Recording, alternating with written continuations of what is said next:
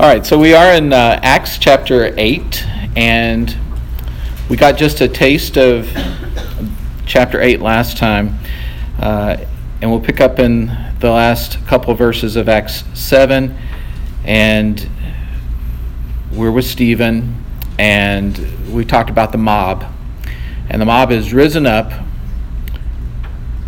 and it says in verse 59, "And as they were stoning Stephen, he called out, 'Lord Jesus, receive my spirit.'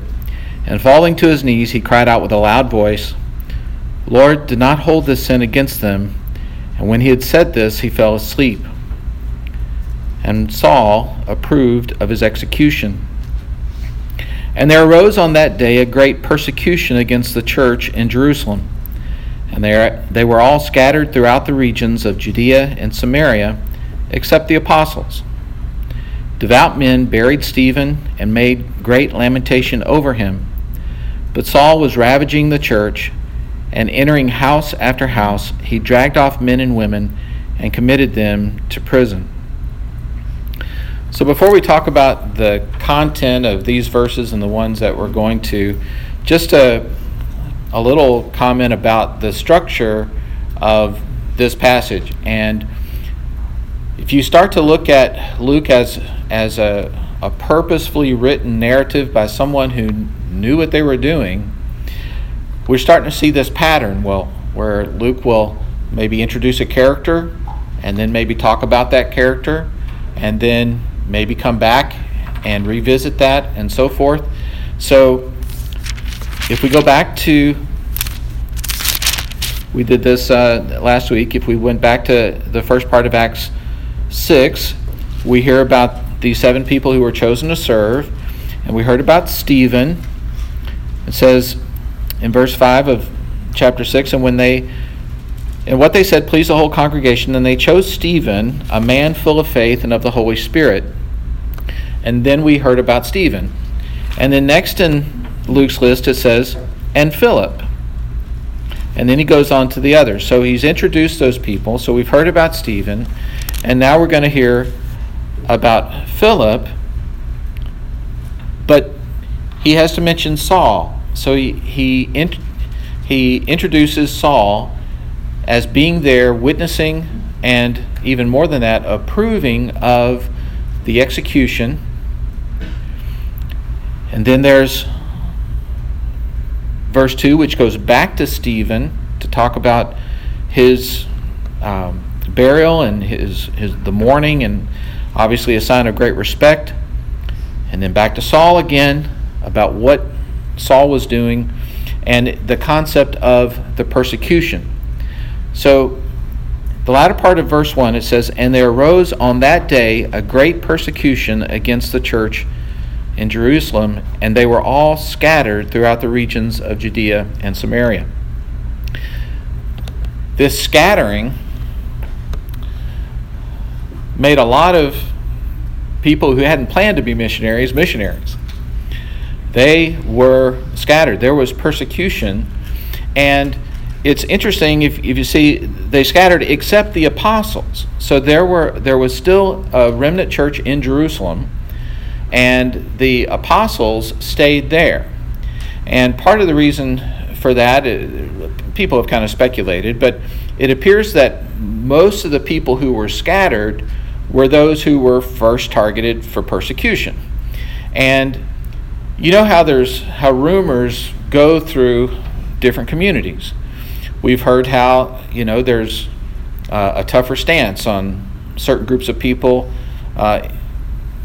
moving into the United States. So word gets out in some of these immigrant communities, and all of a sudden, hey, we've got to be careful now.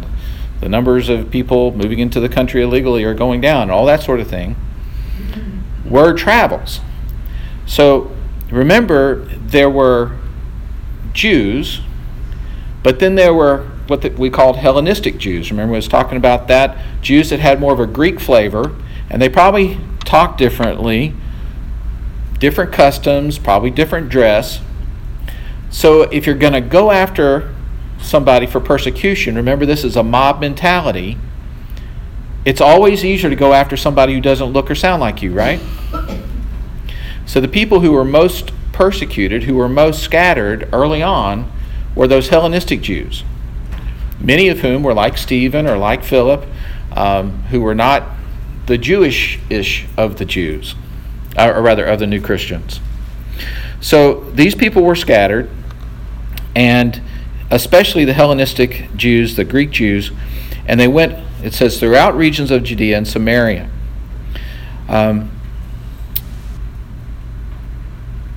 So what about Samaria? We're going to talk a little bit about Samaria because that's where most of our action takes place. Now we remember that the concept of Jews didn't look all that kindly on Samaritans. We remember the story of the Good Samaritan, of course, also a story by Luke. But I had to review what the basis of that animosity was. And back in our study of Isaiah, this all connects, of course. Remember, there was the northern kingdom and the southern kingdom. The northern kingdom was captured first, right? Anybody remember who captured the northern kingdom? Somebody said it? The Assyrians. So the Assyrians come, and we know that they captured a bunch of the people who were living there. But anytime there's like war and conflict, there's a lot of this intermingling. So there were pagan people who settled in Syria and intermingled with the Jews that were left there.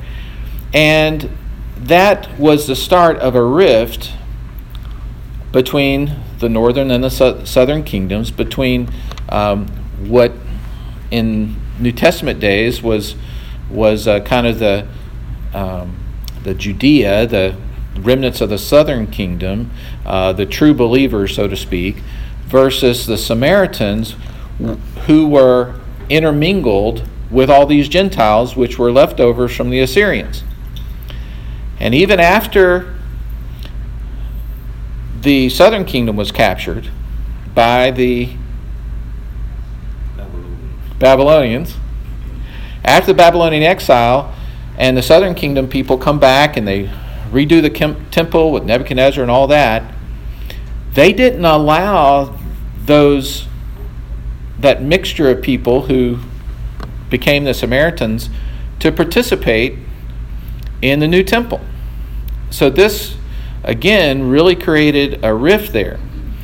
So you translate forward 300 or 400 years or more, and we still see the echoes of that split that happened so long ago.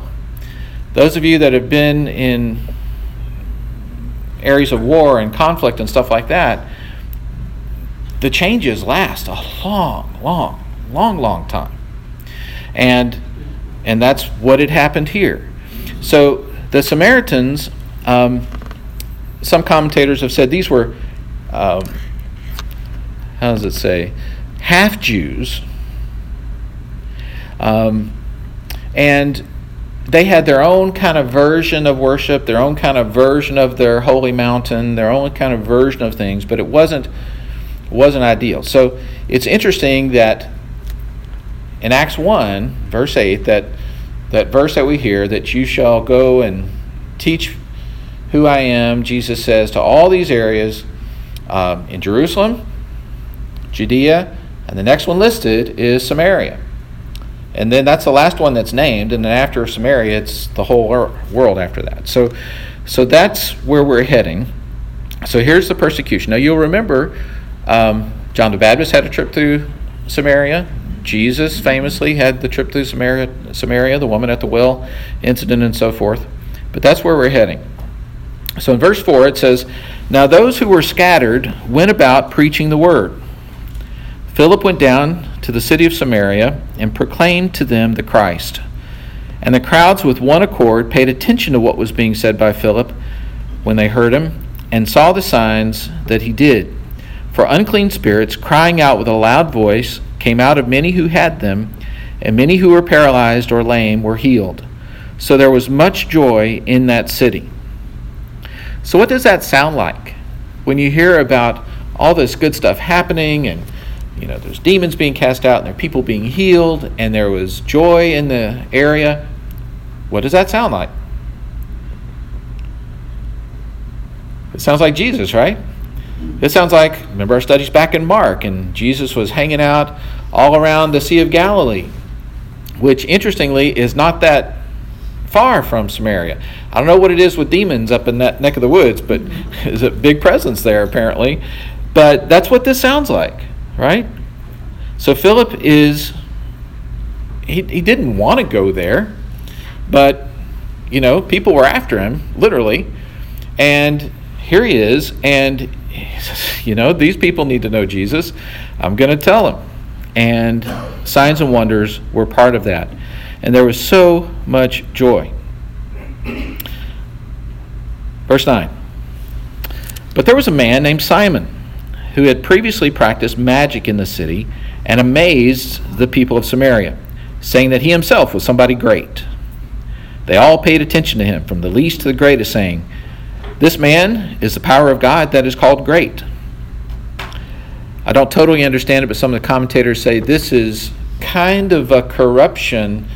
The Samaritans had their own word for Yahweh, their own word for God, and apparently this title that Simon had given himself kind of sounded like that God-like title, so he thought a lot of himself. Verse 10, they all paid attention to him, from the least to the greatest, saying, "This man is the power of God that is called great." And they paid attention to him. For a long time he had amazed them with his magic. But when they believed Philip as he preached good news about the kingdom of God and the name of Jesus Christ, they were baptized, both men and women. Even Simon himself believed, and after being baptized he continued with Philip. And seeing signs and great miracles performed, he was amazed. So, you have this magician, probably involved with the occult. We know that there is a certain type of power associated with that. Even he takes notice. Now, we know the verse elsewhere in Scripture where it says the demons also believe and tremble, right? So we'll be confronted with this question in a moment. What does it mean when it says even Simon himself believed? Was this, hey, I believe there's something big going on here. I believe this is a God thing.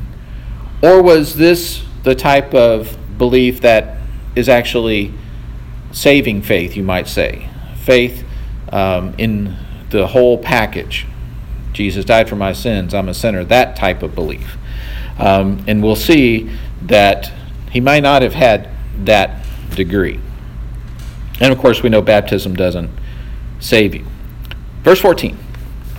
So now we shift from Samaria back to, meanwhile, back in Jerusalem.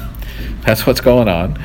Verse 14. Now when the apostles at Jerusalem heard that Samaria had received the word of God, they sent to them Peter and John, who came down for them and prayed for them that they might receive the Holy Spirit, for he had not yet fallen on any of them, but they had only been baptized in the name of the Lord Jesus. Then they laid their hands on them, this is Peter and John, and they received the Holy Spirit. So, this is an interesting passage because we have this group of people, and we can take it from this other part where Philip was preaching good news about the kingdom of God and so forth, and these people believed and were baptized. I think we can tell from Luke's tone that these were, except for maybe Simon, these were true believers. These were new Christians. But yet, they had not yet received at least the outward manifestations of the Holy Spirit. So time has passed, right? And this wasn't like they got a text that stuff was happening in Samaria. Travelers, report would have had to get back and, assemble an entourage. And now Peter and John go up. So I don't know if this took weeks or months. But at some time later, Peter and John get there and assess these new converts. And they lay their hands on them and they receive some outward manifestation of the Holy Spirit. We don't really know what that was, but it was some sort of thing where everybody could recognize, whether it was like at Pentecost where they start speaking different languages or whether it was something else. We don't know. So this is interesting, and we know from just how we brought up that that some denominations really say that this baptism of the Holy Spirit is not something that always happens at conversion, that it's an extra thing that you have to look for and pray for, and specifically the Assembly of God denomination, if you read the fine print of their statement of faith, basically says if you don't speak in tongues, then we're not so sure you're a Christian. That's kind of what it says. And some of these passages in Acts, they would use to support their belief that this is a second thing that happens. The case can be made, and this is one of the reasons why there's extra content on the podcast today. Is not really supportive as this being normative, and so we'll go for and read this and then come back. Now, when Simon saw that the Spirit was given through the laying on of the apostles' hands, I'm in verse 18, he offered them money, saying, "Give me this power, so that anyone on whom I lay my hands may receive the Holy Spirit." But Peter said to him, "May your silver perish with you, because you thought you could obtain the gift of God with money. You have neither part nor lot in this matter, for your heart is not right before God." So this is Peter's assessment of Simon's state. I think Peter's not convinced that he's a believer, because he says, "Repent, therefore, of this wickedness of yours, and pray to the Lord that, if possible, the intent of your heart may be forgiven you. For I see that you are in the gall of bitterness and in the bond of iniquity." And Simon answered, "Pray for me to the Lord, that nothing of what you have said may come upon me."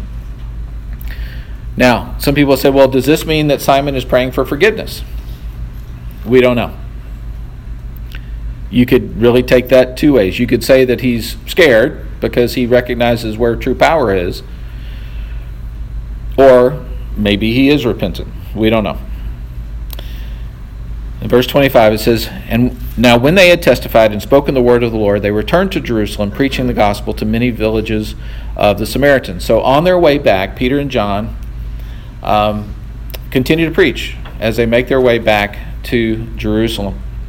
And then, of course, they'll be giving a report to the rest of the apostles there. So what about Simon? Well, I always learned something. Those of you who play Scrabble, or what's it, Words with Friends, whatever it is online. Simony, Simony. Did you know that was a word? So simony is a legit word, and it means basically selling religious stuff for your own profit. And this is where it comes from.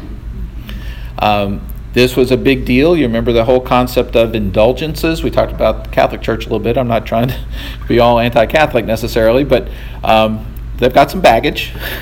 So across the river, I think it was, from Martin Luther, there was a guy that was basically selling indulgences. I've got this, a guy named John Tetzel. It says, Tetzel even had a catchphrase which surely attracted the attention of German listeners. I can't speak to German, but the translation says, "As soon as you drop your money in the pot, the soul of the person you pay for jumps right out of the fire of purgatory." So, if you believe that, you might be willing to pay up, right? That's okay, Mama. I'm tossing in a few coins there. Good luck. Peter was saying, no way. Absolutely not. This verse 20, "But Peter said to him, 'May your silver perish with you, because you thought you could obtain the gift of God with money.'" The Phillips translation says, "To hell with you and your money." That would be the modern translation, apparently. But yeah, that's what he's saying. This is evil. Back to the dark place with you. So, anytime you've got truth, the Spirit of God invading an area where Satan's kind of had a foothold, he's not going to like it. There's going to be some pushback. We know about spiritual warfare. Certainly believe that we do have an adversary who roams about seeking to destroy us, and they came up against such an example, and the response was to speak the truth and raise up the name of Jesus, and that is always the case. So, back to this issue of receiving the Holy Spirit in this separate way. So why was it? One of the observations of one commentator I made was that whenever you see this happen, whether it was the groups of Pentecost, whether it was the laying on of hands to the Samaritans, we'll see in Acts chapter 10 where there's a group of flat-out Gentiles that receive the Holy Spirit, and then there's a fourth example as well. But in each case, it's happening with a people group, right? And if we look at Acts as being a transitional book from before the coming of the Holy Spirit until the development of the church, it's a transitional time. You can make a pretty good case that these demonstrations of the evidence of the Holy Spirit were specifically to identify to the Jerusalem church and perhaps to all the others that this salvation is for every group. It was for the close followers of Jesus. It was for the Samaritans, for the Gentiles, and so forth. And it served a special purpose and should not necessarily be considered normative. Now, Acts chapter 10, we see that everybody gets saved and gets the Holy Spirit all at once. Right? Peter was there. It's like he's the witness to all this, to authenticate. And you remember what Jesus told Peter? I'm going to give you the keys and I'm going to build my church. So it's almost like if Peter says this group is okay, then it's okay. Not really, but people do look up to leaders and so forth. And so that kind of starts to make some sense if you think about this identified this people group as fellow partakers of the gospel, and this special outpouring of the Holy Spirit kind of was that extra bit of authentication. For us in this day and age, that is not normative, this delay. One commentator did make the great point, though, that there is great evidence in Scripture for getting more of the Holy Spirit in your life rather than less. And yes, do we receive the Holy Spirit when we're saved? Absolutely. But is it possible to have varying amounts of how much you are filled? That's probably true too. Well, that is true too. I shouldn't qualify it. And the advice was, it is not only appropriate, but perhaps arguably even commanded, that we continue to ask for more of the Spirit's influence in our lives. So that's an appropriate thing to pray. It doesn't affect your salvation, but it may well affect the effectiveness of your ministry as to what God has for you. All right. So, questions, comments on Philip and Samaria? That statement, they were baptized only in the name of Jesus Christ, and they had not received the Holy Spirit. I kind of have a little difficulty with that. Yep. Okay. there's some tricky ground here for sure. And I got to thinking, well, you have to think a lot. Well, in Hebrews we have this list of Old Testament saints. We assume that these people were saved, and of course the way it's always explained is they looked forward in faith to Christ. We look backward in faith to what Christ did. They looked forward. And then what about this in-between phase? At what point did the 11 true apostles, at what point did they get saved? You ever think about that? I really scrambled my brain when I thought about when did they get saved? It was before the upper room at the Pentecost experience. It was sometime before then. But when was it? I don't know. We know the Holy Spirit convicts us of a sin, and we know the Holy Spirit is involved with salvation. But yet, this extra thing happened with the Holy Spirit in Acts 8. So I don't know. I don't know. Well, I'm glad to hear I'm not the only one confused by it. No, but at least two of us are willing to admit it. Okay. I know after the resurrection, when Jesus came back and spoke to them, their lives changed. They took off, and they no more fear, no more. They did. What about Thomas? Was he saved when he saw Jesus? Was that when he truly had that saving faith? I don't know. I've talked to some Christians who they know the moment that they, to use Southern Baptist terminology, gave their heart to Christ.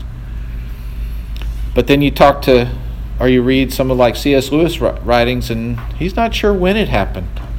Somewhere along there, he realized his faith was in Jesus, but he's not exactly sure when that was, So it's interesting.